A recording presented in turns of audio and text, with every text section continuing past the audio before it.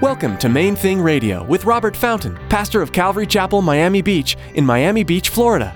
Join us as Robert teaches through God's Word.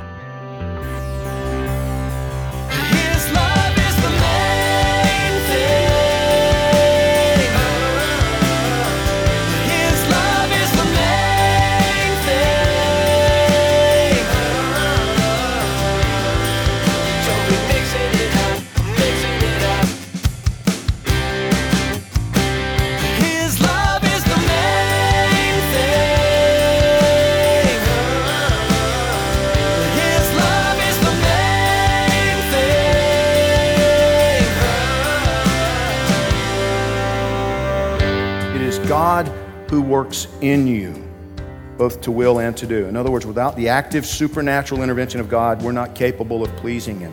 We're not even capable of choosing the things which please Him, let alone living them out. That's why Jesus left heaven and came and became one of us, because we need Him. We need Him. We need to look to Him for everything. Don't just go around trying to dictate to Him. Ask questions of Him. Ask Him about things. Go to Him. Ask Him about everything. Many of us would be quick to agree that certain verses of the Bible are extremely easy to take out of context. Perhaps the more common of these are those that suggest anything prayed in the Lord's name will come to pass. However, as Pastor Robert will teach you in his message today, any and all prayers should be measured against both God's Word and His will.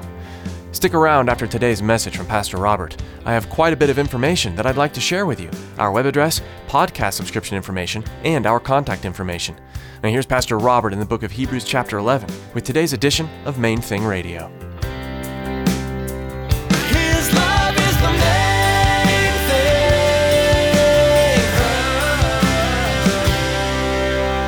thing. See, once you reach that point where you're certain about what God is speaking to your heart, now you've got to act in obedience. Not before then. But once you've heard it, it's been confirmed, it's clear, this is from God, there's no question, it's confirmed, clarity and confirmation, now there needs to be obedience.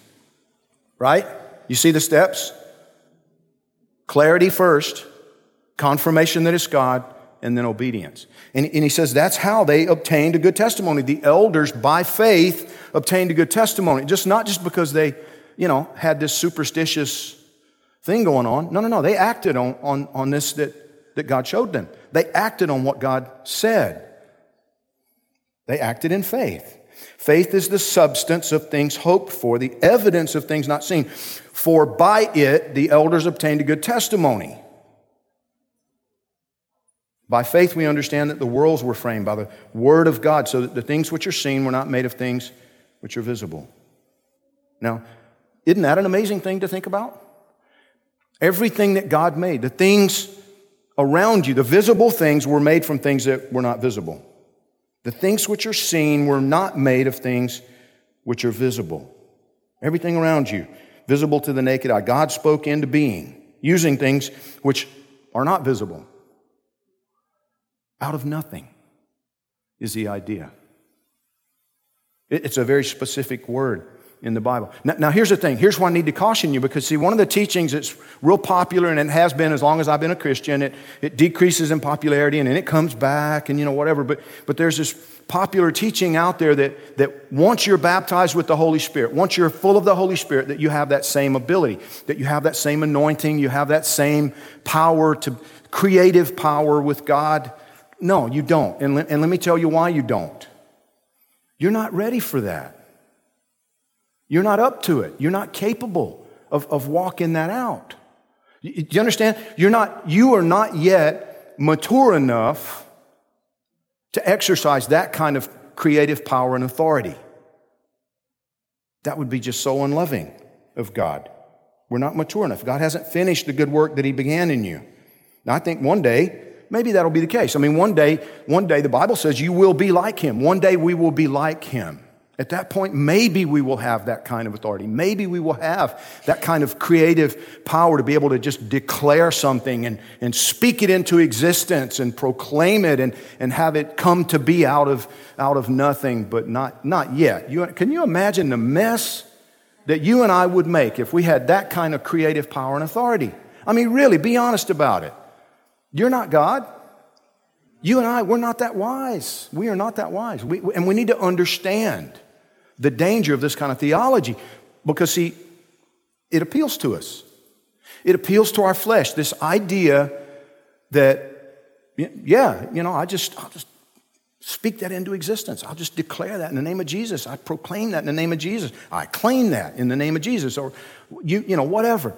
No, be careful with that. Listen, what I see in the New Testament over and over again is humble yourself. Humble yourself. Let me teach you. Humble yourself before God. Let Him instruct you. You can only come to Him as to a little child. If you don't approach Him like a little child, you're not going to enter. What is He saying there? What is He talking about? He's talking about humility. He's talking about dependence. Listen, He's talking about growing and learning and giving Him the opportunity to change you and teach you and to get you ready. I mean, if we just back up and think about it, it's like, okay, so a person like me, okay, I accepted Jesus Christ when I was 24 years old. 2 weeks later, He filled me with the Holy Spirit. There's no doubt that. And so all of a sudden now, 2 weeks after I become a Christian, 2 weeks after I'm born, spiritually speaking, He's going to entrust to me creative power and authority. I wouldn't do that with my kid, right? I mean, when the little guys are real small, they need to come and get permission before they go in the refrigerator. We put locks on the cabinets, right? I mean, these days people make a lot of money out of those little plastic locks to keep the kids from being able to get into the refrigerator without permission. Why? But we're trying to protect them. Are we trying to hold out on them? No, we love them. We're trying to protect them. They're not ready for that. If they want keys to the car, no, not yet. No. My daughter's 18 years old. I'm still not turning her loose. No, she's not ready. This is Miami. I'm sorry. I'm not trying to hold out on it. It would make my life so much easier if I could just turn her loose. She's wanting to go. We were talking about it yesterday. There's something she wants to do this week. Go spend the day with a friend. And Elizabeth's like, unless she can come get you and bring you back, that's not going to happen on that particular day. There's just nobody to take you up there and bring you home. It's not going to work. It'd make our life so much easier. But she's not yet ready. And so we love her. You see what I'm saying? Jesus said repeatedly, there's a principle repeatedly revealed in the New Testament. How much more? If you, being evil, know how to give good gifts to your children, how much more your Heavenly Father? In other words, if I'm wise enough to know there are some who are just not ready for that kind of creative power and authority, how much more my Father in heaven? How much wiser my Father in heaven? Now listen, here's the balancing thing, okay? When God speaks, once He does speak to you, now you need to act. Now you need to proclaim it. Now you need to declare it. Now you need to act in faith. When Peter got out of the boat to walk on the water, do you remember the sequence of events? Those of you who remember the story, they're out on the lake. It's all stormy. Everything's chaotic. They're in the boat without Jesus. The disciples are there. Storm's raging and they're freaking out. And then somebody thinks they're seeing a ghost walking across the lake. And they realize, no, that's the Lord. That's Jesus.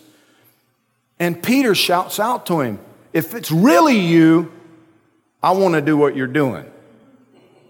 Tell me to come to you. I'm paraphrasing. This is Robert's version of the... Lord, if that's really you, tell me to come walk into you on the... And so Jesus said, okay.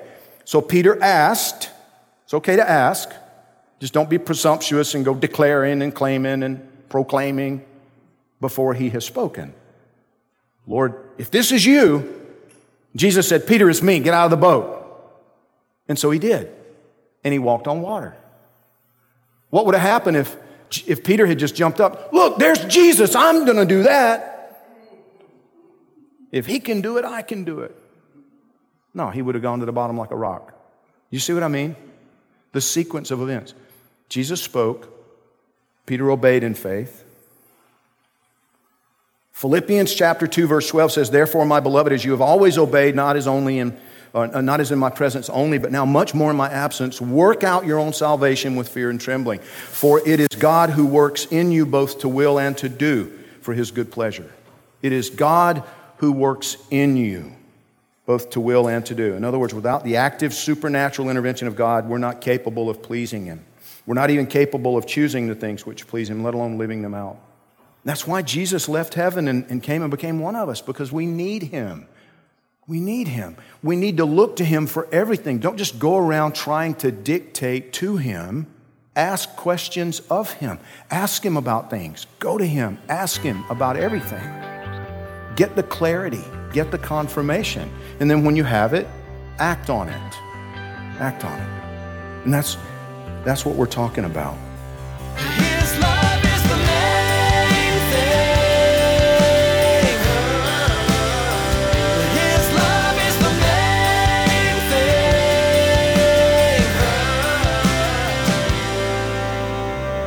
thing. We chase after so much in this world. The best job, the perfect family, the prestige and fame that we think will satisfy.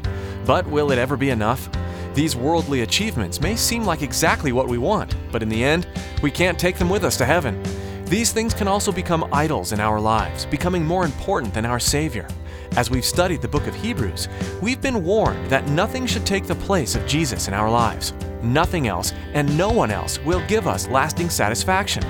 Our lives should focus first on the Savior, allowing him to direct our steps in all things. We are so glad you tuned in today to Main Thing Radio. If you'd like to learn more about this ministry, please visit our website, mainthingradio.com. Listen to additional teachings by clicking on Podcast and download our mobile app to take Main Thing Radio with you on the go. Come and follow our Facebook and Twitter accounts to keep up to date with everything that's happening at Main Thing Radio and Calvary Chapel, Miami Beach. Find links to our accounts at our website, mainthingradio.com. With that, our time with you has come to an end. We hope you'll join us next time as Pastor Robert continues to teach verse by verse, chapter by chapter through the book of Hebrews, right here on Main Thing Radio.